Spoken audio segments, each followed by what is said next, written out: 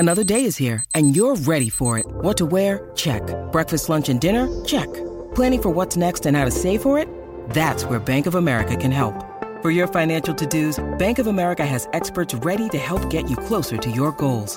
Get started at one of our local financial centers or 24/7 in our mobile banking app. Find a location near you at bankofamerica.com/talktous. What would you like the power to do? Mobile banking requires downloading the app and is only available for select devices. Message and data rates may apply. Bank of America N.A., member FDIC. When you need mealtime inspiration, it's worth shopping Kroger, where you'll find over 30,000 mouth-watering choices that excite your inner foodie. And no matter what tasty choice you make, you'll enjoy our everyday low prices, plus extra ways to save, like digital coupons worth over $600 each week. You can also save up to $1 off per gallon at the pump with fuel points. More savings and more inspiring flavors make shopping Kroger worth it every time. Kroger, fresh for everyone. Fuel restrictions apply.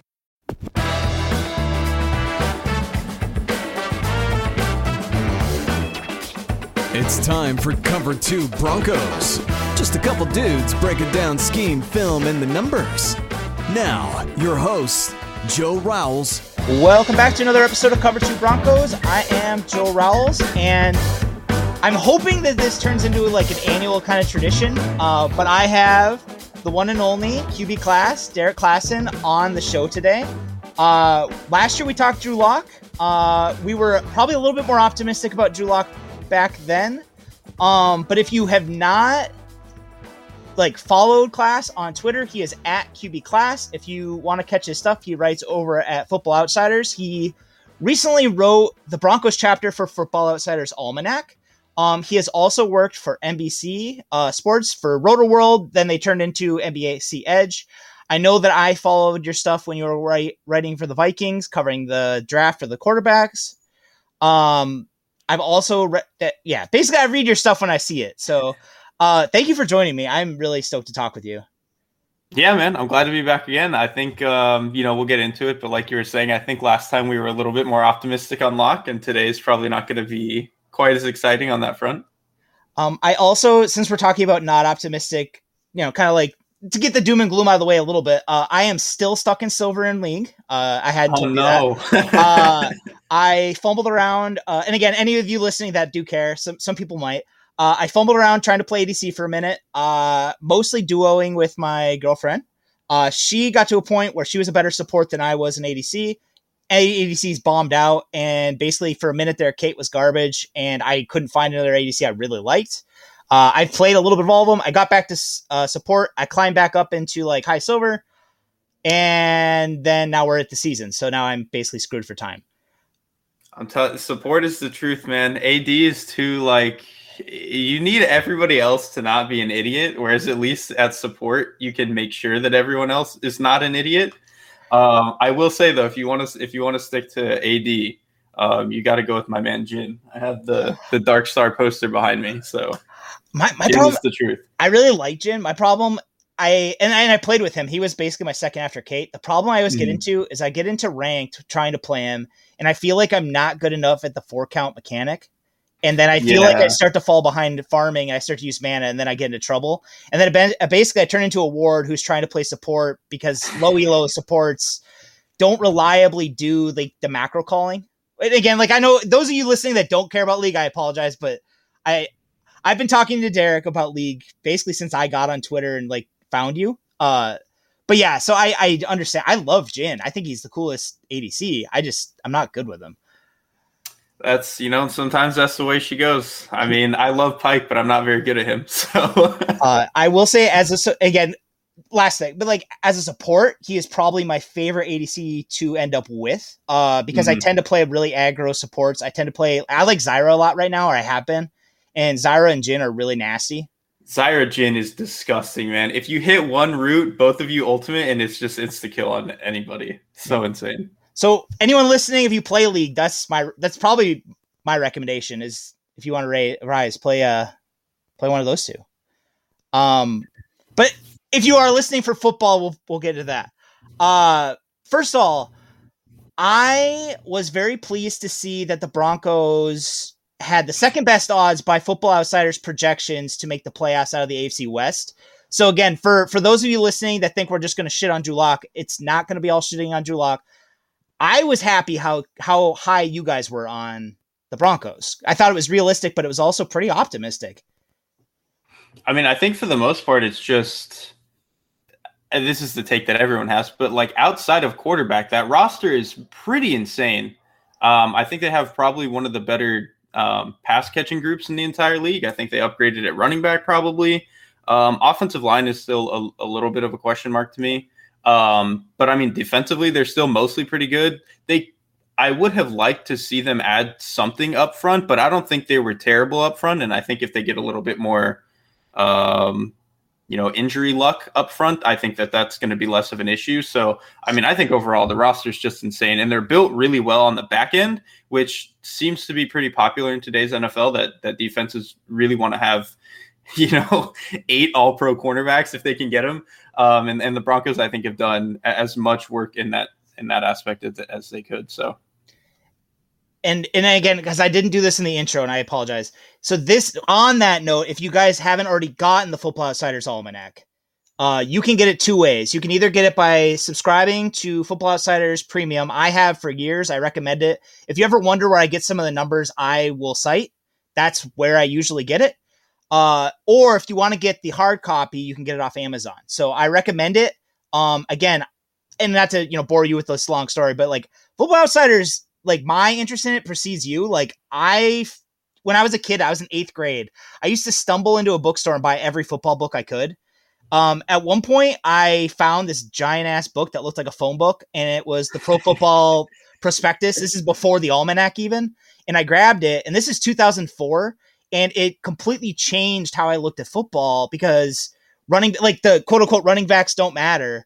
That was like back when this was like really like, people were outraged by that. Like they were like, how can they not matter? And Shaun Alexander got paid like, I want to say a year after that. So like people took forever. People are still not around on that idea, but so for me, like I get it every single year, guys. If you're listening and you like my stuff, I can't recommend it enough. So, and they're not going to just shit on Drew Lock. So that's the other part of it. So those of you who really like Drew Lock, like, cause here's the other part about it. And I wanted to touch on this kind of before we get into it.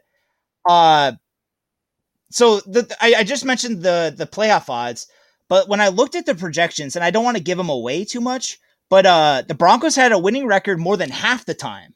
So there's a lot of people in Broncos country right now that are really down on the current quarterback situation. But the fact is, like, the way you guys run projections, and again, tell me if I'm wrong, but basically you run the DVOA numbers, you run a projection, I want to say it's 10,000 times. And then that's what the numbers come back as is the range. It's a range of outcomes. So you get a percentage on how often in those projections each team did, like how they did. And the Broncos ended up with the 14th best average wins. They made the playoffs over just under 50% of the time. They had a winning record over 50% of the time. And they actually had Super Bowl odds. Because a lot of people, I said this yesterday, that even without Aaron Rodgers, the Broncos do have small but real Super Bowl odds. And people were like, oh, you're on crack. And I'm like, I'm not on crack. I looked at the numbers. I want to say it's hovering around 6%. It's like 5.8. And again, that's not big, but again, like look at the quarterback situation. That's better than the Chargers. I know that. And I'll take it. So kind of on that, one question I had for you, just in case you knew, and again, I know that you might not, do you know how that was split up with the quarterback situation? Because right now, the people covering the Broncos want to say that it is a open competition that could go either way between Teddy Bridgewater or Drew Lock. And I'm assuming none of the projections counted for Aaron Rodgers. So like, I would assume it's one of those two. Yeah, we didn't do any accounting for like Aaron Rodgers, which actually I wrote the Denver chapter last, like to try to hold out for as long amount of time as I could in case they traded for him. But no, the projections have nothing to do with Rodgers. I could be wrong. I would have to ask Aaron again, but I'm pretty sure we like split it between assuming that, Locke would play 9 games and Bridgewater would play 8. It was something along that lines where we split it like about as 50-50 as you could. Because like you're saying, it's kind of a coin flip to me. And I have to imagine at some point, both of them are going to 5 games. Yeah. And that's we'll get into that in a second. Cause I'm going to, you're again, like beyond Football Outsiders, you study quarterbacks, so like I've wanted to pick your brain on that anyway. But kind of with that in mind, the downside of the projection is 12% of the time the Broncos did end up with last year's results. That's not bad. Like 0 to 5 wins. To me, this Broncos roster looks too good to bottom out like that unless like injuries happen again and the quarterback situation's a dumpster fire. Right. I think both. So I think if Locke was about what he was last year, that's probably where they would end up. I think Bridgewater would have to be worse than what he was in Carolina, because I think Bridgewater was actually like a relatively competent NFL starter. So he would have to be worse. And then, like you said, they would have to be injured. I think especially in the secondary, they would have to just like 3 of their corners would have to go down. And that would finally be what kind of tips them over. But like you're saying, I think it's probably not very likely that they end up in that, 0 to 5 range, unless just literally everything goes wrong. So kind of off that then, because I'm going to assume that the Broncos have better injury luck than last year, just because they were, I want to say they were one of the 5 or 6 most injured teams in football. Yeah. Beyond the projection, kind of like realistically. So first of all, what does a best realistic case look like to you, for the Broncos? But also like, how does the quarterback situation work out that doesn't include Rodgers? Because there are people in Broncos country right now that think I'm just obsessed with Aaron Rodgers and the only, like, that's all I want to talk about. But like, realistically, it may not happen. I think it will, but it may not happen. If it doesn't happen, how do you think things play out? I mean, ideally Locke ends up like above average, but I don't really think that that's going to happen. And I know he got a little bit better towards the end of the season, but I don't think it was enough enough to really get excited about. Not like when, and this didn't even work out for Baker Mayfield, but like the end of Baker Mayfield's rookie season was absurd. And it was like, okay, that was clearly so much better than what he had been before. Maybe he'll be better the following year. I don't think Drew Lock was really that kind of good down the stretch. So I'm not too excited about him, ending up to be the guy like this best case scenario. I think more of a best case scenario is like Teddy Bridgewater takes the job either week 1 or like really early on, and just kind of is this facilitator, which is all that he needs to be. And I think he actually did a decent job of that in Carolina. I want to say that he was like 18th in QBR, DYAR. He was like a firmly average producer in a relatively good offense, and that's pretty much what Denver is going to provide him. They have a ton of skill players, and I think he would do a really good job distributing to all of them. The difference between what he would have in Denver versus what he had in Carolina is the Carolina defense wasn't particularly good and didn't get a whole lot of value out of his kind of low volatility, stay on the field kind of play style. Whereas I think in Denver, with as good as I expect their defense to be, I think you get a lot more value out of a guy like Bridgewater in that sense. Well, I remember before the Panthers signed Teddy Bridgewater last year, we were talking about the Panthers like they were going to be a favorite for Trevor Lawrence. And then he came in and they were bad, but they were bad with a quarterback that was tank-proof. Yeah. Right, exactly. The quarterback was tank-proof. That's a perfect way to put it. I think he was too good for them to be that kind of bad.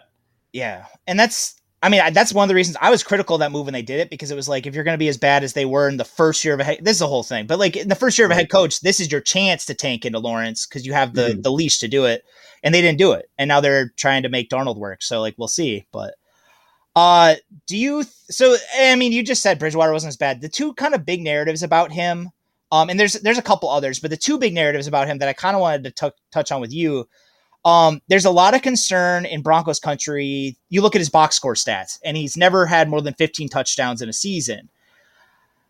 And I want to say, and I think you probably saw this as well, Bridgewater, right before OTAs, came out and said essentially that the Carolina Panthers didn't practice red zone, didn't practice 2-minute drills as often as he expected. And it turned into, a whirlwind of controversy for a minute. But we kind of overlooked it. No one actually went and looked at the tape. I've gone over some of it. I'm still working through some of it because I've been kind of busy. I think it's kind of valid. And the red zone's the other part of it, because there was a betting analyst who said that Teddy Bridgewater had 8 drives to win the game with the final drive, and he didn't do it once. And while that's technically true, the first game of the year, Teddy Bridgewater's final drive came with 8 seconds left. His second to last drive the Panthers ran the ball in every single play and then they turned the ball over on downs. So like he didn't actually have a realistic chance to win that game to begin with. But in the red zone, when I've been watching the games, they're running a lot of concepts that really, it's a lot of isolation type stuff that's counting on a quarterback to make the play when it's a tough throw. And again, I'm not saying that Bridgewater couldn't make those throws, but I don't want to lay all that on him necessarily. And maybe I'm just trying to defend it because he's now a Bronco, but I'm not super worried about it, but I don't know if I'm just being a homer. So what I would say with the Carolina red zone stuff is, one, they did do a lot of ISO stuff. And like, I think a lot of that was Joe Brady coming from the LSU offense, where they had like 2 or 3 guys who were really good ISO players, and then also the best quarterback in the country. Yeah, no shit. You're going to be able to get away with a lot of that kind of stuff when you're in the NFL and you have, I mean, the Panthers skill players, I think, were above average, even good. But I don't think that they were the necessarily ideal, like you just line them up one-on-one in the red zone inside the 10, they're going to beat anybody. I just don't think that that's what a lot of those guys did particularly well, particularly like Robbie Anderson. I don't think that that's really what he does. So just stuff like that. I think it was like a weird blend of Brady maybe not being as ready to fit into the NFL with a lot of the more minute stuff like that. In addition to the Panthers maybe not having the best skill players for that. And then also Bridgewater, kind of like you mentioned a little bit, he can make those throws, but he's not going to be like a guy who consistently is just fitting every single tight window. So I think it was just like a really bad blend of circumstances that I think, at least in terms of the wide receiver talent, is a little bit better in Denver. Mm-hmm. Well, and I also, kind of the other big concern that some people seem to have with Bridgewater is that he's not going to maximize like Cortland Sutton and Tim Patrick, who are essentially the guys you would want in those ISO situations because they're big receivers who can go up, win contested catches. And again, I'm not trying to like make this whole argument about Teddy Bridgewater versus Drew Lock, but like when I've watched Bridgewater, it's not that he can't make the throws. I don't think he has the same arm as Drew Lock. I think that's fair. Definitely fair. Mm-hmm. But he's definitely like, he's able, especially in the early half of the year before he got hurt, he's definitely able to get the ball downfield. It's just, he's using touch to do it. But the big problem with him is that he doesn't always do it when he has the opportunity. Like he'll dump down when he shouldn't dump down. Yeah, I mean, he's going to be a lot more averse. That's for sure. I mean, one, kind of like you mentioned, he just doesn't have the arm to consistently make a lot of those absurd throws. Like he can do it from time to time, but it's because he has that arm strength, he never developed the mentality to where he wants to be that aggressive because he's not always had the arm to do it consistently. Whereas Drew Lock is probably too far on the other end where he has the arm strength and his kind of index too far to where he's too aggressive a lot of the time for his own good. So I think Bridgewater, it's probably fair that he's not going to get the most value out of some of those guys down the field, but I think he's just so generally smart about how he handles the ball that it's probably going to be fine, especially with as good as, yak guys as a lot of their players are. Mm-hmm. I don't think it's going to be that much of a problem for him to play a little bit more in the, 5 to 15 area as opposed to the post 15 area that Drew Lock might want to play into. And so since this is kind of like the open competition, I think like the way people kind of like imagine Drew Lock winning this is he already has the gunslinger part of it. And so he basically just has to improve all the like quote unquote the easy parts or the boring parts of quarterback play. And again, I'm like resident one hater for Drew Lock. Apparently I don't mean to be, but me and Mile High Report's Joe Mahoney, we went back to 2000 and we looked at every quarterback who has played made 16 starts. And then we tried to look at how they improved over the course of their next 16 and then the third 16. And basically it painted a pretty bleak picture. Dating back to 2000, the two quarterbacks who looked as bad as Drew Lock did over his first 16, who turned into something, is Drew Brees and Josh Allen. Basically, you can, like, in looking at the numbers, like, you could expect, like, improvement, but the improvement that I saw, it wasn't, like, if that happens this year, Drew Lock is going to go from, like, the 35th best quarterback to, like, the 28th best quarterback. And again, I know that, like, we're kind of accounting, at this point, Broncos country is kind of counting on COVID being so weird for the Broncos that Drew Lock is an outlier that way. do you think that's like even like remotely realistic? Are we, again, like, I'm not trying to make you a hater here, but like, what do you think feels like kind of like a realistic improvement for Drew Lock based on like what you've seen? Like how he can do it, or like how good he would end up being? I guess both, like, not necessarily to put you on the spot, but like what areas do you think kind of seem like realistic areas where he can improve over like this last offseason? Because like this is going to be the first year he's had the same coordinator dating back to his sophomore year in college, going into his junior year. And this is like the first offseason he's had where he is the starter and had OTAs and, you know, all that. Mm-hmm. Like what areas of his game do you think that'll really help based on like what you know of his game? And then how good, like if you had, like, gun to your head, if you had to pick how good in a range, where do you think he could end up if he ends up the starter? So to me, how Lock gets better is like not necessarily toning down his aggression. That would probably help him a little bit. But I think it's more that like he just doesn't have a very good understanding of how plays progress, which is like a really vague way to put the way that he plays quarterback. But I you know, Nate Tice said it better than I could, but like Drew Lock pretty much plays quarterback in a way that like he's going to throw the first friendly piece of jersey that flashes in front of his eyes as soon as he sees it. And whether that ends up being his first read or he doesn't see shit until he gets to a check down, that's how he's going to play. He's not really like progressing, you know, tying his feet to like 1 to 2 to 3. It's kind of just like he gets off of one and he's praying to God that he sees a flash. And he has the arm talent that kind of works out enough for him. But like, I just don't think he does a very good job of seeing in a lot of the details about the position. And like you mentioned, he's always had a tough go of it in terms of like he's constantly had to change offensive coordinators. And he didn't really have like a legitimate offseason last year, which is kind of valid, but also invalid in the sense that like a guy like Justin Herbert can come in and it literally doesn't matter that he didn't have. And obviously guys learn at different paces and stuff like that. And you kind of have to account for that. And maybe Locke is just like a slow learner, but it eventually will work out. I don't know. But like, I think that he clearly needs a lot more work within the system, and maybe him getting, you know, another year of this is going to be helpful, but I'm a little bit not too confident that that's going to happen. I think if it does happen, like a realistic range for Locke is closer to like the, I don't know, like 20th to 24th, kind of really in what like Bridgewater, like Locke's not necessarily peak, but like if he took a step, it would probably be into the 20 to 24 range, which is already where Bridgewater looks like he is. And I think Bridgewater can be a little bit better with better pieces around him. So like, I think no matter what you do, I don't mean to make it only about Bridgewater Locke, but I think like it's really hard for me to imagine Locke getting so much better that he's better than Bridgewater is right now. I don't know how to put this into words without it sounding like, I am glad that you said that, because I have felt like I have been crazy this whole offseason thinking that. Because like when the Broncos brought in Bridgewater, I thought to myself, well, at least they have a floor.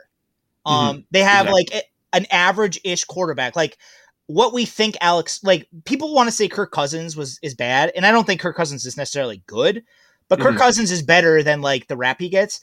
And like, I think absolute best case scenario for Teddy Bridgewater is something resembling Kirk Cousins on a normal year. Realistically, he's hovering around like the Alex Smith line. And again, like, you're not necessarily excited about that guy, but if the rest of your roster is okay, like the Chiefs were a playoff contender for a couple of years with Alex Smith playing like that.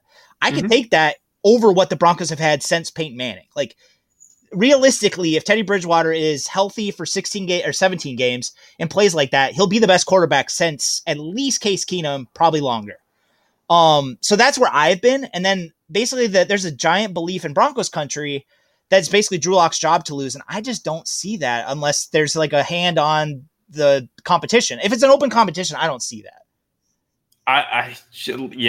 Locke would have to, like I said, Locke would have to be so much better than he was last year for me to think that this is his job to lose. I just don't think that you sign a guy like Bridgewater unless you are going into it thinking that you are going to have a competition. Obviously, when he was in like New Orleans, that was a different situation. But like if you're signing Bridgewater with the current situation that the Broncos had, you're doing it because you want a competition, not because you think the guy ahead of him is going to win the job and you have in emergency. At least that's my read on it. Cool.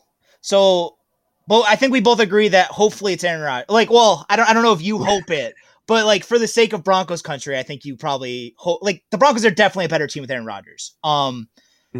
And like, and I say that like hopefully, and I know it sounds weird because he's the reigning MVP, but like you were honest about this. A lot of other people are honest about this. Like Aaron Rodgers before last season didn't look like he did last season. Like he's been good, but last season was like, there's a reason the Packers drafted Jordan Love. Like there is a risk involved if the Broncos trade for him that they're not getting LaFleur. They're getting Pat Shurmur trying to make Aaron Rodgers an MVP again. It's still worth it. Yeah. Yeah, I mean, the thing is too, like when Rodgers was like underperforming, he was still like a top like 6 quarterback in the league. And there was like the one year in particular where he looked maybe a little bit lower than that, like the last McCarthy year where they finally fired him. He maybe looked a little bit worse than that, but like if the floor for Aaron Rodgers is the 8th best quarterback in the league, and you know that he still has it in him to be the best non-Patrick Mahomes quarterback in the league, I think no matter what it takes, you trade for that if you can. Cool. So I'm not crazy there either. I appreciate it. I didn't have you on just to tell me I'm not crazy, but this is definitely, it's good to know. While we're on quarterback, I guess, because I do have a couple other things I wanted to ask you about. First of all, and you said you really liked what the Broncos did in terms of their secondary. How did you feel about the decision to take Patrick Surtain over Justin Fields? I got to get you on, kind of like pick your brain on that, just because I had it on good authority. A friend of mine reached out from like a source of his and told me like a week ahead of time that the Broncos were out on him. They liked Trey Lance, but unless Trey Lance fell, they were not going to take Fields. It probably helped me not have a meltdown on draft night. But still, like I look at that decision, and again, like maybe I'm missing something with Fields, but the Broncos passed on Fields, which is, in my mind, it's egregious, knowing that in 2022, if Locke doesn't take this big step forward, they're probably going to have to overpay Bridgewater to either be a bridge or actually be their starter. And on top of that, George Payton has come out not multiple times. George Payton has come out and said that the Vikings offered him a trade package. We found out later because of the Bears, the Giants had an offer on the table. The Bears had an offer on the table. Like the Broncos had multiple opportunities to move down in the draft to collect first round ammo for next year if they were going to chase a quarterback. So like the way it's looking right now, if the Broncos follow the projection you guys have at Football Outsiders, they're going to be too good to get a quarterback next year unless they sell the farm to get back up for it, or unless something crazy happens. I'm kind of like in crazy town for that, because it's like, God, like what the hell? No, it's like the weirdest It's like the weirdest combination of things, because like, yeah, if it were me making that pick, it would have been Fields, like if as fast as you could make the pick. I thought Fields was fantastic. I thought Fields is like a quarterback 1 type in literally any class that doesn't also happen to have Trevor Lawrence. I thought he was that good. If I were the Jets, I would have taken him way before Zach Wilson, that sort of thing. So I think passing on Fields was pretty egregious. And then I think, kind of like you mentioned, if you're not going to take Fields and you already know that you kind of need a quarterback, that doesn't necessarily mean that you need to take Mac Jones or something, but kind of like you said, maybe then you trade back and try to get ammo for the next year in case stuff doesn't work out.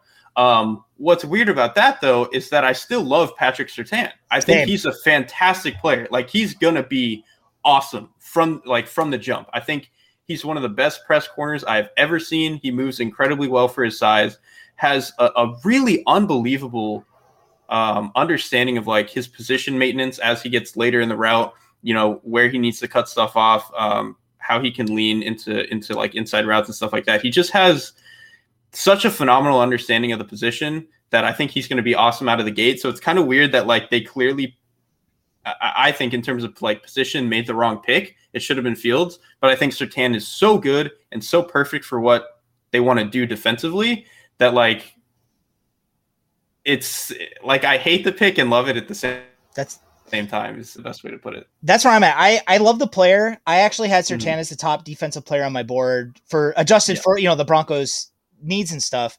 But at the same time, I hated the process because essentially like you take Surtain if you know you have a quarterback. So either George Payton is very confident one of the 2 quarterbacks he has is going to work out long term, or he knows he's going to be able to get Aaron Rodgers or somebody else. And if that's not the case, then like no matter how good Surtain is, it looks even sort of good. That's always going to be a hot button issue for Broncos country. And I hate that for him because like you, like I think Surtain, like, and I think you put this eloquently in the Almanac is essentially he opens up the Fangio scheme in a way that Fangio hasn't had since Prince Amukamara. And it made sense. And I was like, you're right. And the thing that I'm actually working on the position by position breakdowns for, ahead of camp. The thing I'm really intrigued by with the Broncos right now with DB is they have Ronald Darby on a 3-year contract. They signed Kyle Fuller to hopefully be Kyle Fuller again. They have Bryce Callahan, and then they have Surtain. And when I looked at Sports Info Solutions does like the breakdown by, the formula, you guys have it too, is the Broncos ran nickel, like 5+ DBs, 75% of the time last year, but they definitely ran more nickel than they did dime. I kind of suspect that they're going to try and run more dime this year if everyone's healthy, just because like you could take Josie Jewell off the field, potentially put Surtain out on the boundary, and then move either Darby or Fuller in the slot. Like, to me, that seems like a best case scenario in a passing league. Because, and again, like I like Josie Jewell, but he's athletically limited. I have a very hard time believing that any defense is going to be that heavy dime, like consistently. I know Staley kind of was with the Rams, but I think that was also because like they literally did not have linebackers. Yeah. And they also had one of the best defensive fronts in the league. So like they had such a perfect like roster construction to be able to do what they did, where basically all of their defensive linemen are good enough to steal gaps in the run game. And then they also have, like a third safety who was really good, and they had like extra cornerbacks who could play. So like they had the perfect roster to be that kind of dime defense. The Broncos sort of do in the sense that like they have an extra DB who could be on the field and would be like a plus value. But I am a little bit more worried about like how they're going to handle the interior if they're taking a linebacker off the field. So that would kind of be my question. It kind of runs into the thing is like, is Darby as a fourth cornerback really better than your second linebacker? And I think like, regardless of that being, not even just for the Broncos, I think for most teams, that's kind of my argument with like, oh, more teams are going to go 3 safety or more teams are going to go dime. It's like, is your fourth corner or your third safety really better than your second linebacker? Probably not. And I kind of worry about that being the case with the Broncos. I think if Darby ends up having to play for injury or just rotating people, I think he's fine. But like, I think that consistently have him on the field is probably not what they want to do over Jewell, I would say. And so, and this is kind of getting me to another question I have with you, because that's realistically, like Kyle Fuller and Bryce Callahan are both on 1-year contracts, whereas Darby was signed to a 3-year. It's realistically it's probably a 2-year +1 if he's good. Darby to me seems like the biggest risk of those 3 to not live up to expectations, but he's also the one they're committed to the longest. So it's like, for me, like they're gonna, like, I would be surprised if Fangio doesn't try and get Surtain on the field as early as possible. Like you took him top 10. He's a perfect fit. I think he's starting. I don't know anything about their camp or whatever, but like, I think he has to start. So when I talked to Coach Vass, and again, guys, if you haven't listened to that episode, you should, because I'm referencing it, obviously. And I know you've talked to Vass before and you guys know each other. So Vass, when I was talking with him, he mentioned like coming from the Saban defense, like Surtain's not going to have this huge adjustment that a lot of rookies deal with. Like he's going to be able to pick up the Fangio defense pretty quickly. So like the one hang up you normally have about rookies, I don't really have with Surtain. And so like for me, it's like, why not get him on the field? Because he's going to be a cornerstone player. Get him the experience as soon as he's even sort of close to ready. Absolutely. And like the thing is like, Vass can speak more to the specific like scheme to scheme jump, the way that he's talking about with like Saban to Fangio, more than I can. But like, I think even if you just watch Surtain specifically in the Alabama scheme, like his thing was just how unbelievably smart he was and just constantly in the right position. He would get beat every now and then for like, maybe some 5'10" receiver was a little bit quicker than he was on like a pivot route or something like that. But he was never really getting beat because double cuts or not really understanding how he was supposed to pattern match certain stuff. Like he was never, ever, ever out of position. And I think that that's something that's probably going to translate for him pretty well to the NFL. I think he's a really sharp dude. And kind of one thing off that I want to ask you about, and I meant to ask you before, so I apologize. when I was looking at the almanac for the Broncos, the Broncos, and you made a note of this, the Broncos have a really wide split between their DVOA, between man and zone coverage. And first of all, if you guys listening don't know what DVOA is, it essentially, and this is like, again, the really simplistic version to explain it, I consider it a measurement of efficiency that adjusts for opponents. So again, like it's one of my favorite stats that way, because it tells you more than a counting stat does. But the Broncos have a really wide split between man and zone last year. Whereas Fangio has a reputation for being a zone coach. When I talked to Vass, we split up, how the difference is like man match, zone. But I'm wondering, like, if you know how that's charted, by you guys, and if you don't, it's okay. But I have to ask. Honestly, I am not entirely sure how they do. What my guess would be is that, or at least my understanding from talking to some other people vaguely, is that I believe zone match stuff counts as zone because you're obviously starting into zone. And then, zone is zone, man is man match. So my understanding is that zone match still counts as zone, even though it, the thing that everyone says is it basically turns into man, but it's still zone, like in its principles, in the way that you're trying to cover things. And I'm pretty sure that that's how it gets charted. Because the one thing on top, like the fact that Surtain is already so well versed in match principles is really exciting to me. And then again, like the fact that Fuller's already done it. So again, like I guess I'm as excited as you are for Surtain. I just hope that the quarterback situation doesn't tank that. Beyond the cornerback situation, then I guess I was surprised to figure out to see how good the linebackers were in coverage last year. I knew that they were better than kind of like even Broncos fans kind of do this. Basically consider Josie Jewell as just a guy. And then Alexander Johnson, he's a really good run stopper, but he's not good in coverage. And part of that is based around the idea that like neither one of them are, 4-4. They're not Patrick Queen in space. Right. But you guys graded them out. Like they both had a 60+% win rate in coverage. And granted, part of that is probably Fangio's scheme protects them a little bit. Yeah.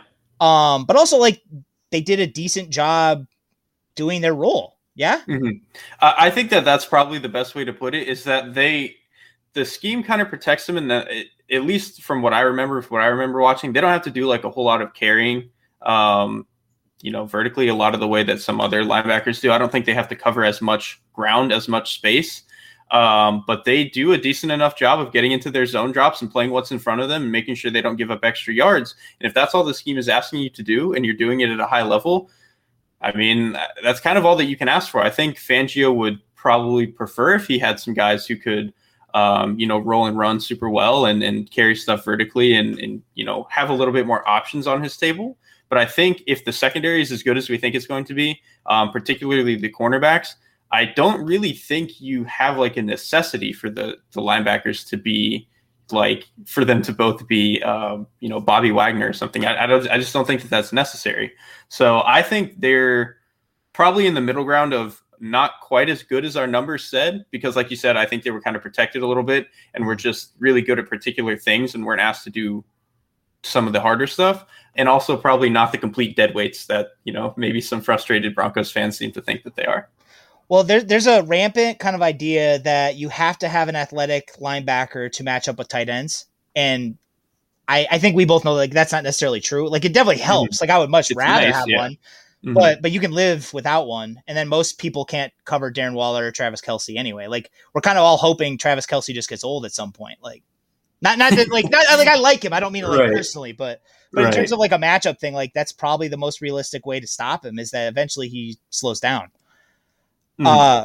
So one of the other things I wanted to ask you about, so the Broncos had a ton of issues with run defense last year. I noticed this. When I did my defensive line breakdown, it kind of matches up with right around the time that Mike Purcell got hurt. I looked at the DVOA splits for, by game, and right around, I want to say that first Chiefs game, like they just fell off a cliff and that's when he got hurt. At the same time, like they had injuries up and down the line. Like basically everybody missed time except for Deshaun Williams. I think he was the only one who basically stayed healthy all year. And he was like a backup who became essentially a starter because of it. Right.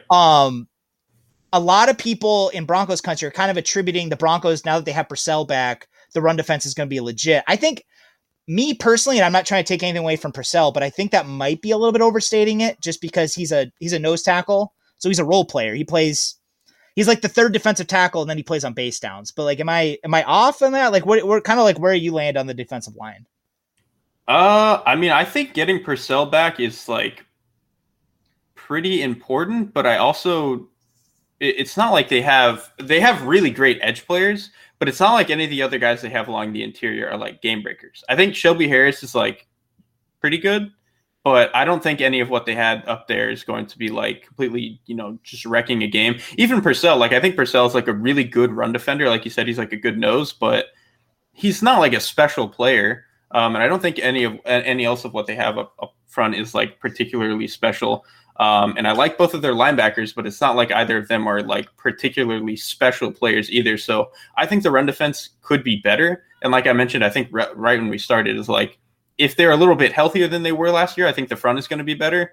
But I don't think that they're suddenly going to be like, a top 5, top 7 run defense unit. I think that that's probably a little bit generous. I think they really just need to be good enough that their dominance in the pass game gets the value that we think it's going to get. You know what I mean? Mm-hmm. Not to where they're just like this lopsided unit where they can stop everyone passing, but everyone can run for 200 yards on them. So, well, and you know this, but like one part of that too, for listening, like the fact that the Broncos play at a 2 high so much, they kind of try and bait teams into running on them. So it's not that they have to be necessarily world beating run stoppers, but they have to be good enough to make you wrong for doing it too much. Right.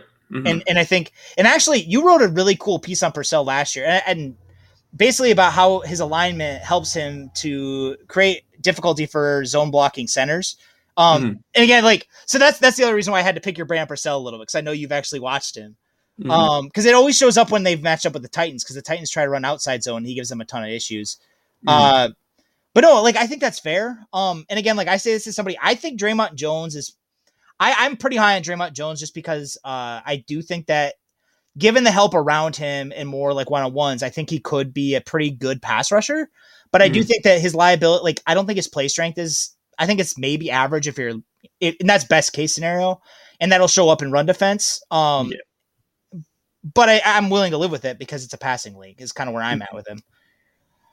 So kind of like with that, I don't know if you've put any thought into the backup safeties. Again, that might be kind of getting into it a little bit too much. But the fact that Kareem Jackson came back, he's 33 on a 1-year deal.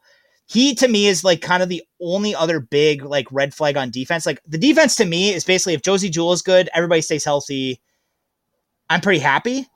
The one concern with that I have is just because Kareem Jackson's a little bit older and then the depth behind them is it's really unproven. Considering the fact that they do run a system that runs so much on the safeties.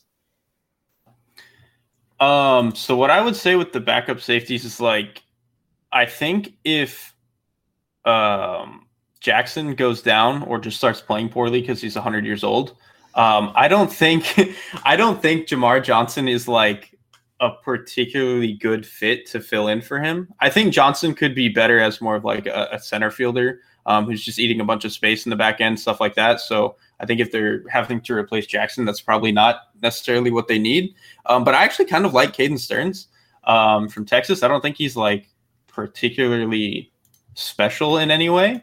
But at least from what I remember when I was watching him, I think he did like a pretty good job. They played from a lot of 2 high shells when he was in Texas. So I think he's pretty familiar with that. And I think he just did a really good job of playing what was in front of him, playing downhill, taking good angles to tackle, restrict yards after catch, stuff like that. So he's maybe not going to be a guy who can like match up on tight ends particularly well. And I don't think he's going to be like your Earl Thomas center fielder, but I think if you just need a guy who's going to kind of patrol as like a robber or a deep half player and can really do a good job playing what's in front of him and play decent enough to the sideline deep, he could probably give you that if Jackson can't play. Cool. And that's probably why the Broncos took Stearns before they took Johnson then. I think he's a better fit. And then Johnson was just like, well, he's pretty talented, so let's just take another one. That's kind of because to me, when I saw the big questions with, and I didn't watch either one of them very much before they were drafted, just because I didn't think the Broncos were going to take them. I thought the Broncos might consider Stearns. I didn't think Johnson was a clean fit. And then they took him, and I was like, well, and then I dug into him, and it was like, yeah, he doesn't necessarily look like a clean fit for them. I thought he might end up, and again, I haven't heard anything from camp yet about him. I'm curious to see if he ends up burning some nickel snaps behind Johnson?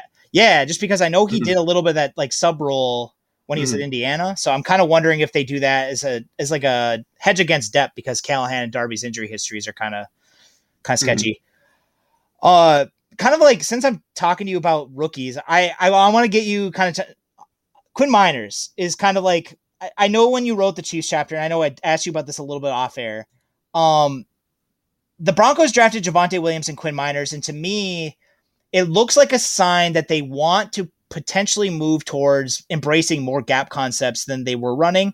Maybe not this year because both of them are rookies, but to me, like, Quinn Miners looks like a much better fit for a gap scheme than Lloyd Cushenberry does. And to be honest, like, the Broncos took Lloyd Cushenberry in the 3rd round last year. He started every single play. Like, he didn't miss a snap, but he was probably one of the 2 or 3 worst centers in football. And then again, I liked him a lot as a pick, but just realistically, and a lot of people point to him improving down the stretch, and yeah, he probably did, but he was still really bad. So like, when you're the worst center in football, improving doesn't necessarily mean you're good. Right. If you go from 32nd to 26th, is it like that big of a deal? Yeah. And he was so bad too. I thought he was basically making both Dalton Risner and Graham Glasgow look worse than they were. And then when the Broncos had injuries and other guard, like, it just, the middle of the line was really, really bad last year for a big chunk of the year, which is troubling when you consider the fact that basically every single team in football runs in what Football Outsiders considers mid guard, at least, I want to say at least right around 40% of the time. And again, that's just realistic. Like, teams are going to run the middle of the field. Like, they have to. So having an issue like that at center hurts everybody. So like, for me, I guess, like, does it seem crazy to believe that maybe Quinn Miners pushes for that job early? Because I know he didn't play last year and he's a rookie, but also, like, Cushenberry was really bad. I mean, I think with as bad as Cushenberry was, it should at least be like a legitimate competition, right? Not just like being very intent on redshirting Miners for the year. I don't think they need to do that. I think it should be more of a competition. I think it helps that they're like very different players too. So I think, kind of to your point, if they really want to lean into more of that really punching you in the face kind of run game, with Miners and with Williams, and whether they like fully lean into that this year, or maybe wait a year is kind of like, who knows. But I think if that's the way that they want to move with the offense, I think it would be interesting to give him the job. It might even be interesting to give him the job anyway, because, like, let's say, you know, Cushenberry is still, I don't know, the 25th or 26th best center in the league. Can Miners really be that much worse than that? Can he really be that much worse than Cushenberry was last year? Probably not. Yeah. I guess the only concern I would actually maybe have there is that, like, with Cushenberry having another year under his belt in the offense, he might be able to help Locke a little bit more if he ends up being the quarterback, just with protections, getting into, you know, making sure you have the right stuff against the right front, stuff like that. Whereas, like, Miners, coming from a smaller school, having not played the last year, and then he's a rookie, it's like, is that really the guy you want to put at center when your quarterback is Drew Lock, who already kind of struggles with a lot of those things? I think if they end up rolling with Bridgewater, it might be more okay, because Bridgewater is, I think, a lot more versed in that sort of stuff and can probably handle it a little bit more on his own. So I think this kind of just cropped into my head now, but, like, it would kind of be more like, if Cushenberry is going to play, Locke is probably going to start the year. If you want to roll with Miners, you might be able to get away with starting Bridgewater, because he's going to be able to offset some of the rookie stuff that he might have. And so that kind of gets me to Munchak, just because I want to ask you about this. I mentioned this the last episode I had for Cover 2 Broncos.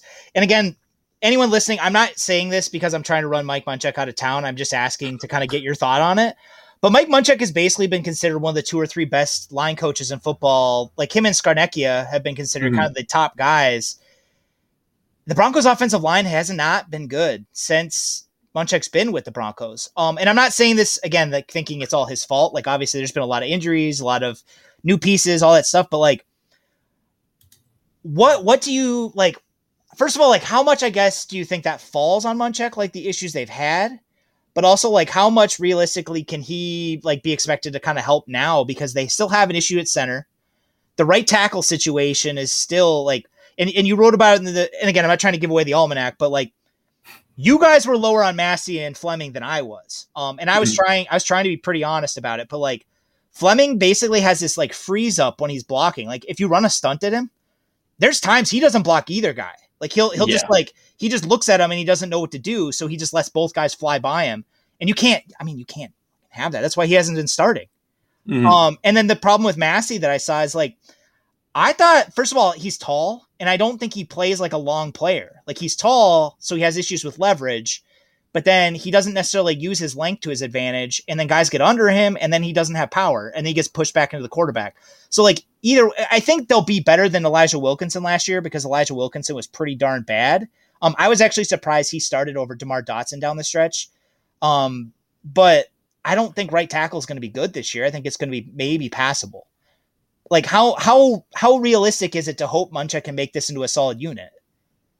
I mean, like, I think they could be good enough. Like, I think if you get any degree of development out of Cushenberry, I think that would be nice, which I think is possible if Munchak is as good as we think he is now that he has like he has a full off season. So maybe if you want to be hopeful on that front, I think to your point, right tackle should be better, but maybe not a whole lot better. But I think personally, like, it's just, even for as good as Munchak is, like, he had a lot of just ridiculous talent on a lot of the offensive lines that he had coached previously. And so I think it was more, I think this is often the case with like positional coaches, that they're just taking good position groups and making them better. And the Broncos position group as it stands is not good enough to be made like it's not good enough to make them that kind of great. And so I think that would kind of be tricky. I think what I will say is that like a lot of the value, I think, with the offensive line coach in particular is how well he's able to help set up the protections and like the particular run schemes they want to get into as an offense. So not necessarily just like coaching the technique for the players, but like, what are the things that we are good at and can we do them? How do we do them? And I think that should be the value with Munchak. Like I've said before, hopefully another year of Locke maybe understanding these things helps. Maybe another year of Cushenberry understanding these things helps. Maybe just getting Bridgewater in there to like really level up the mental stability on the offense helps things. But I would think that would be more of where Munchak's value hopefully could be seen. Not necessarily like developing all these players all of a sudden. And so I'm not trying to contradict you here, but for those that like really want to stick on the development side of it, the fact that Garrett Bowles broke out last year, like, has been like, look, he did this with Bowles. Like, he can definitely do this with everybody else. I do think like the Broncos run game concepts, this is a whole, an aside, the Broncos run game concept since they hired Munchak to me has been really fun to chart, because like a lot of what I do, good. Yeah, it's fun and it's diverse and it's really cool to break down. So like, those of you who like hear that and you're like, oh shit, we're still screwed. Like, I really like the run game concepts. And I do think that the protections have made sense. They just, they don't have the players. And I'm hoping that they have the players going forward. But the fact that Bowles really made that big jump last year, first of all, it surprised me. I didn't think he looked as good as PFF's grading gave him in 2019. I'm not trying to hate PFF, but I had Ben Lindsay on. I talked to him about it. I just like, it didn't look sustainable to me. When I watched him last year, basically from like the first 2 weeks, it was like, yeah, he looks like he's made a jump, and then it kind of held up all year. I know part of it is that holding went down league wide. Like, that is definitely a big part of it. But like,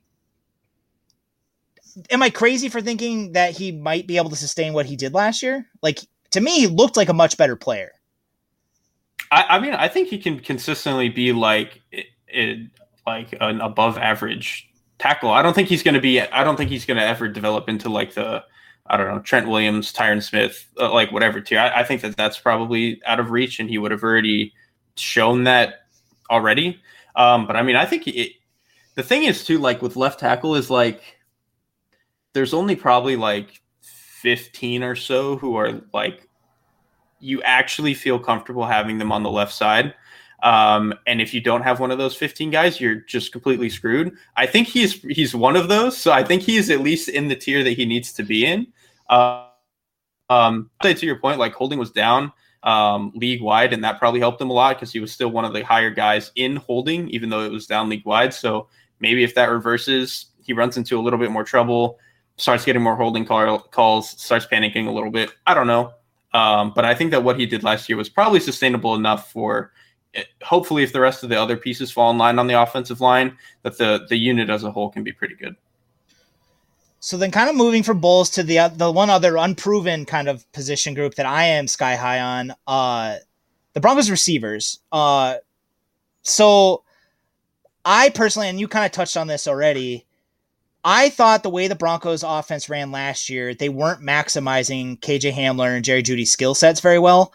And some people want to blame Shurmur. Some people want to blame Locke. I'm not trying to necessarily blame anybody, but when I talked to Seth Galina about this, about a month ago now, and the Broncos ran horizontal leading routes at one of the lowest rates in the NFL last year, and then Locke was awful at it. Like, he was one of the 3 or 4 worst quarterbacks at hitting horizontal leading routes. And it kind of goes back to what you touched on with what Nate Tice said. To me, Locke has always been a see it, throw it. Like he's like Joe Flacco that way. And that's why, like when they drafted they signed Joe Flacco, traded for Joe Flacco and drafted Locke, I thought the two had some overlapping skill set that way. They just both have strong arms so they can make up for the fact that they're not anticipating guys getting open. They're just trying to get them once they're open. Right. But for Jeudy and Hamler, I feel like that hurts them because what they do is they can consistently separate. You have to put them in position to actually make the most of that once they're open. And I didn't think Locke did that. And part of it is, again, Shurmur didn't call a lot of these, but I think Shurmur didn't call a lot of this because Locke wasn't using it anyway. Mm-hmm. Absolutely. Like, I think another way that you can differentiate between a Locke offense and a Bridgewater offense is like Locke might have higher highs and some more like flashy plays, and there might be some tougher throws that he can make, but he literally takes plays out of your playbook because he just can't process them and he can't throw them. Like you're saying with like the horizontal lead stuff, like he's just not a guy who can throw yak. And I think like a guy like Hamler in particular is really hurt by that. Whereas like Bridgewater, on the other hand, you have the full playbook open. Sometimes he's not going to make the throw that you want him to, and he's not going to be as aggressive as you want him to, but you have everything open. And I think that to me is a better starting point when you have as much ridiculous talent on this Broncos receiving core as you have, because if you have a quarterback who allows you to have the entire playbook open and you have a receiving core who can do literally anything, like I think they have the combination to where they can piece guys in however the hell they want and run anything. That's a pretty good starting point for the offense to where you can just run everything. And, kind of like we were saying, Locke was really bad at a lot of those leading throws, making sure he was hitting guys who were open and running into grass. Bridgewater's the opposite. Bridgewater is fantastic at that. I think especially like underneath the 8 or so yard area, he's one of this is like really nerdy and like simple thing to say, but he is like one of the best shallow throwers in the NFL. He might be the best now that Phillip Rivers is retired. So I think for a guy like Hamler in particular, that's probably really nice. So I think he's going to be much better for this receiver core in terms of once they get into grass, he's going to make sure that they can keep running into grass. When and I did a really shitty job with this in the intro, but like you chart, like you actually like beyond like the film watching. Well, like for those listening that don't know this, like you actually like will go and chart every throw. So like the fact that you say like he's one of the best, if not the best shallow throw, like you have like it. So like to me, and that's one of the reasons why I wanted to ask you about this, because like the Broncos receiving core last year, like the fact that Courtland Sutton got hurt so early, like obviously that sucked. And it turned into a situation where Tim Patrick and Jerry Jeudy essentially were the co-number ones. I thought defenses were treating Jeudy like the number one more often than not. But Tim Patrick was like, Broncos fans considered Tim Patrick the number one for a lot of the year. So like, I do think that they were kind of splitting it. And the fact that Patrick was kind of like the sideline guy probably helped him in that regard. But like, first of all, and I don't know how much you've like watched Jeudy's drops and stuff, but I'm not necessarily concerned about that going forward. I don't think he's ever going to be like perfect in this regard because he did have concentration drops at Alabama. But last year was kind of like the perfect storm of he's a rookie. All the same issues we had with Locke applied to him. But on top of that, he had a quarterback who wasn't able to hit him in stride as often as he probably needed to be. A lot of times he was adjusting to throws. So and again, I'm not trying to say this is all Lock either, but like, I'm not worried about Jerry Jeudy, and I haven't been at any point since he was drafted by the Broncos. I think he's going to be a star. Yeah, I mean, frankly, I don't care about the drops. Like, unless he doubles his drop rate, I don't care. Like, he's just so good at everything else. I think he's one of the most explosive athletes at the position right now. He's so good with the ball in his hands. You can put him in the slot. You can put him outside. You can run him. You could run him on a shallow and have him on a go the next play. Like, he can run everything that you want him to.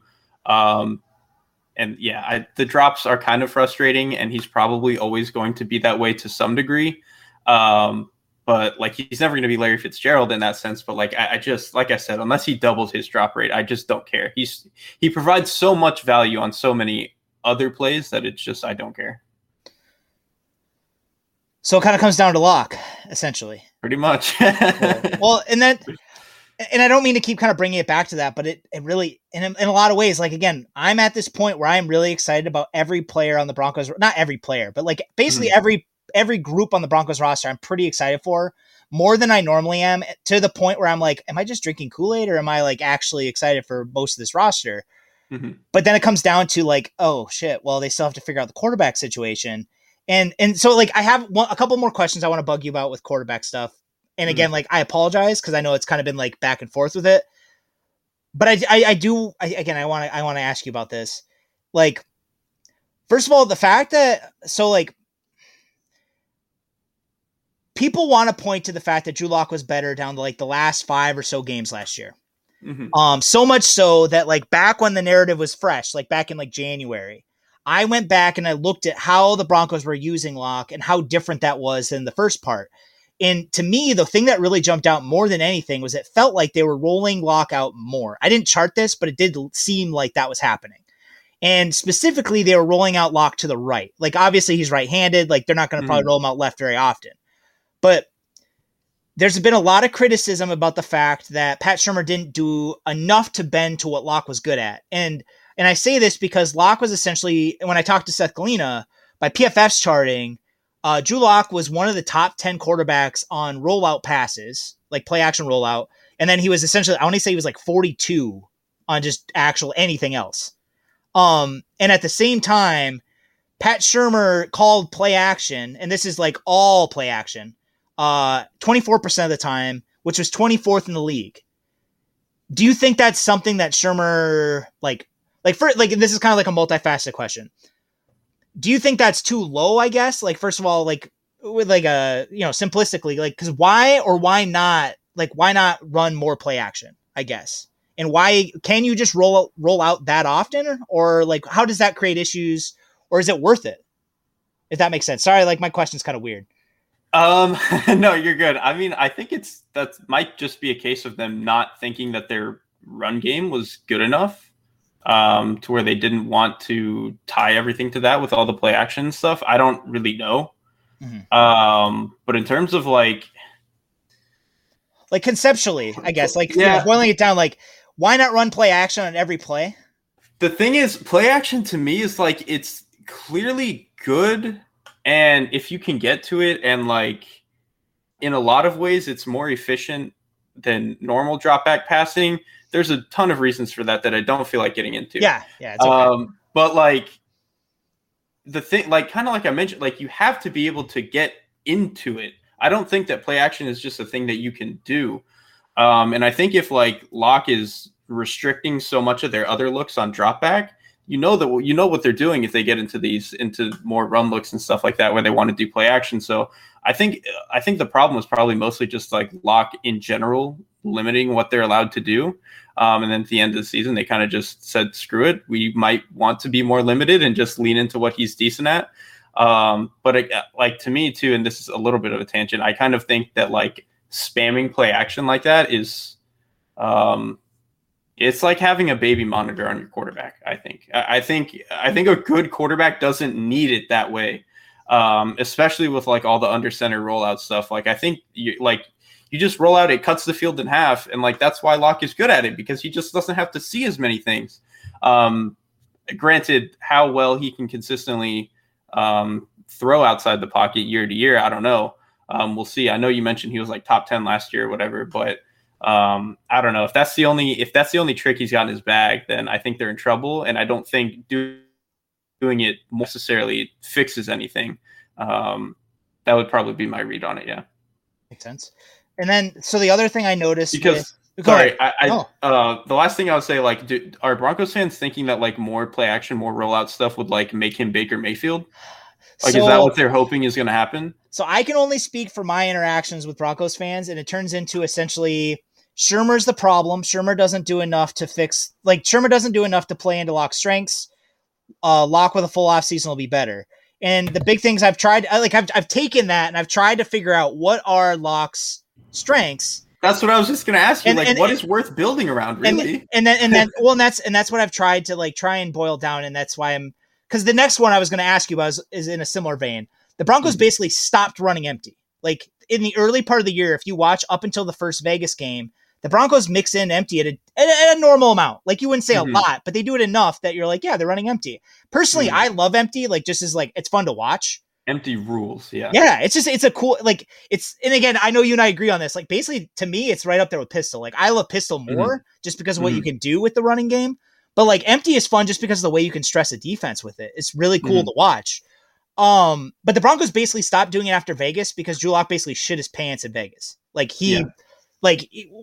I mean, again, like anyone listening, I'm not trying to bash on him, but if you watch that, like I watched that Vegas game over again recently because I was watching a receiver.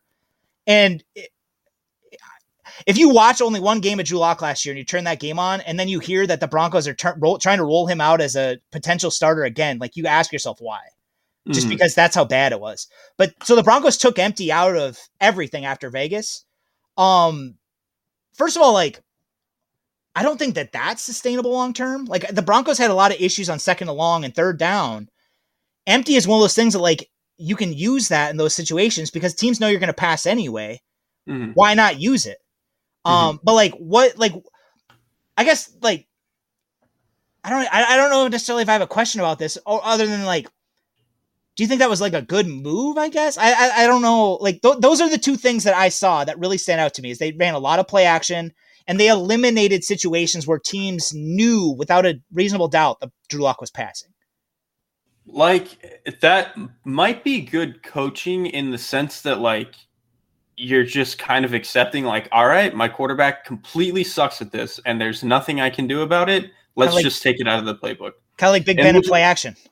Yeah, exactly. And like Ben has a little bit more of like, he gets a little bit more leeway there because he's obviously so good at some, or he was so good at so many other things. Whereas like Lock, the playbook is already kind of restricted. And then you take out empty, which like to me, I think is particularly damning because I've said this before on podcasts and I've written it a bunch of times. Like empty, for the most part, to me is like a really good gauge of like, can you pass the entry exam for playing quarterback? And if your coach is telling you that you cannot do it, then you're probably not going to be a good quarterback long term because, like, you know, a good example for what I mean by this is like Daniel Jones. I don't think Daniel Jones is like a particularly good or great quarterback, but his last year at Duke, they were just like, well, our offense kind of sucks and we can't do anything. Let's just go into empty and you can try to get 6-yard gains for 40 plays a game. And he did it about as well as you could, like, given their situation. And so to me, I was like, well, he at least kind of like crosses the threshold. I don't think he had any sort of dynamic tools to be like a good player. But to me, I was like, okay, he at least kind of gets the position. You just need everything else. Lock, I think, is obviously the opposite, where like if he can't operate out of empty and then the coach is telling him after a few weeks, like, yeah, we're just completely scrapping this, you can't do it. That's pretty concerning. Some of that also might come down to like they just don't believe that they can block up empty because blocking up empty is really hard, especially when, and this goes back to Lock, like blocking up empty is hard when you know that the quarterback is probably going to have to be hot out of empty in a lot of cases. And so if you can't block empty that well out of 5-man protections and you don't trust your quarterback to play hot, then like you said, you can't really go to it. And so that takes something out of the playbook. So I think truthfully, I've lost where I'm going with this, but I think the fact that they took out empty is probably pretty concerning, even if that's like the right thing to do from a coaching perspective in terms of maximizing the player in the moment. So kind of building off of this, the blueprint that I have seen as like this is how we make Lock effective this year And I'm just going to kind of like tell you the narrative that I've seen in different variations, like, 6 million times.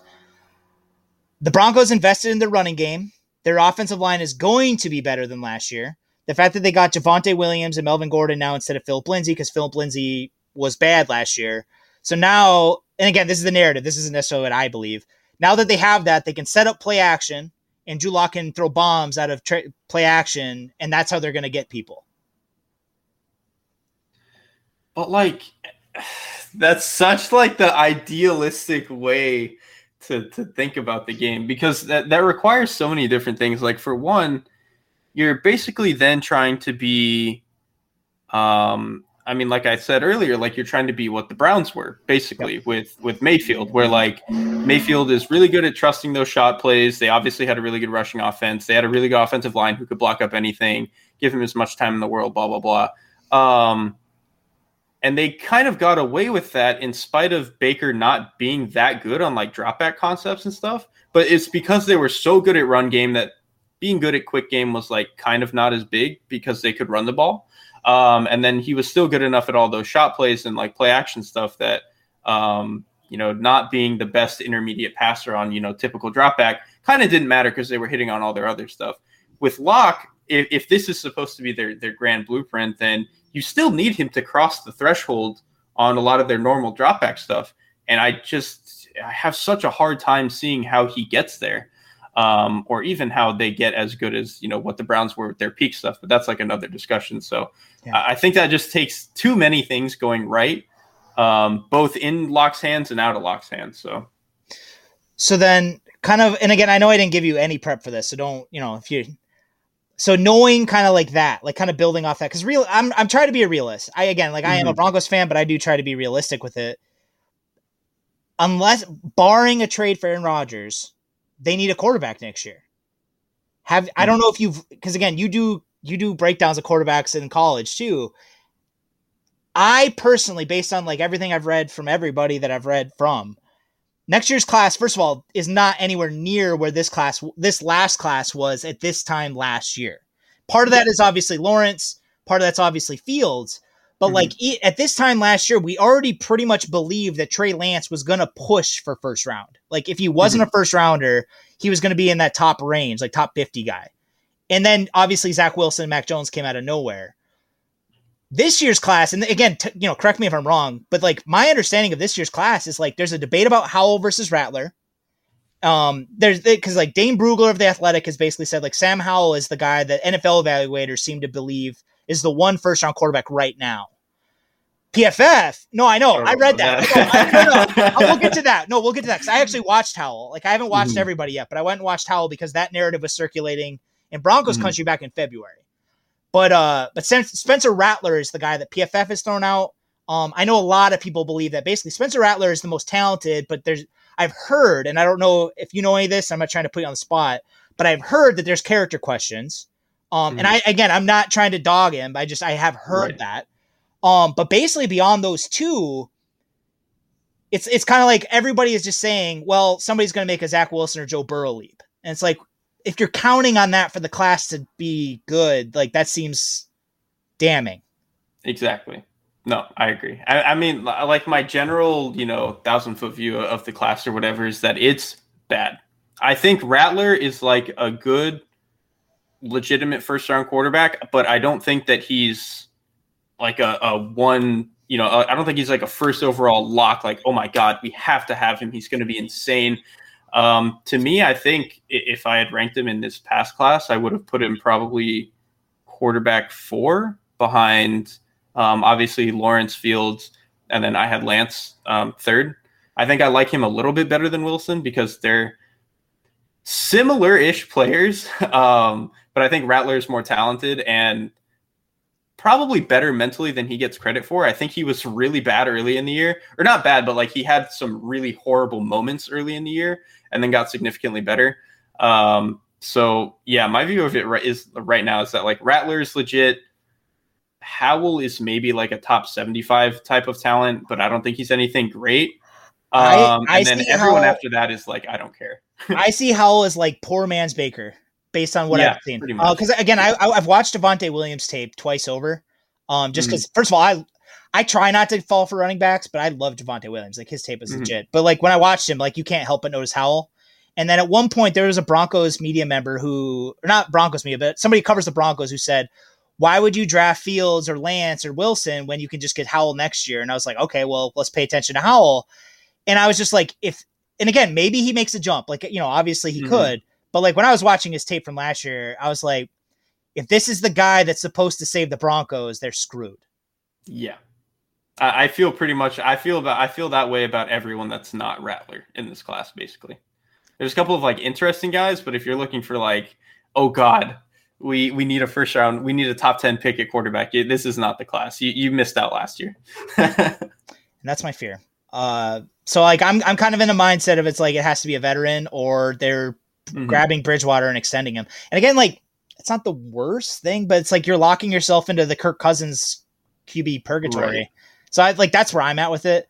Hopefully an Aaron Rodgers trade happens. But I digress. Thank you so much for coming on, man. I really appreciate it. It was fun talking to you. Of course, man. Anytime. I love coming on the show, talking about quarterbacks. Got some punches in, got some praise in. So I think we covered the bases. And again, guys, if you do not already follow Derek on Twitter, get right with the world. Like, I don't know why you don't. He's at QB Class. Get the Football Outsiders Almanac. So when I talk about it, you know what I'm talking about. And read his work.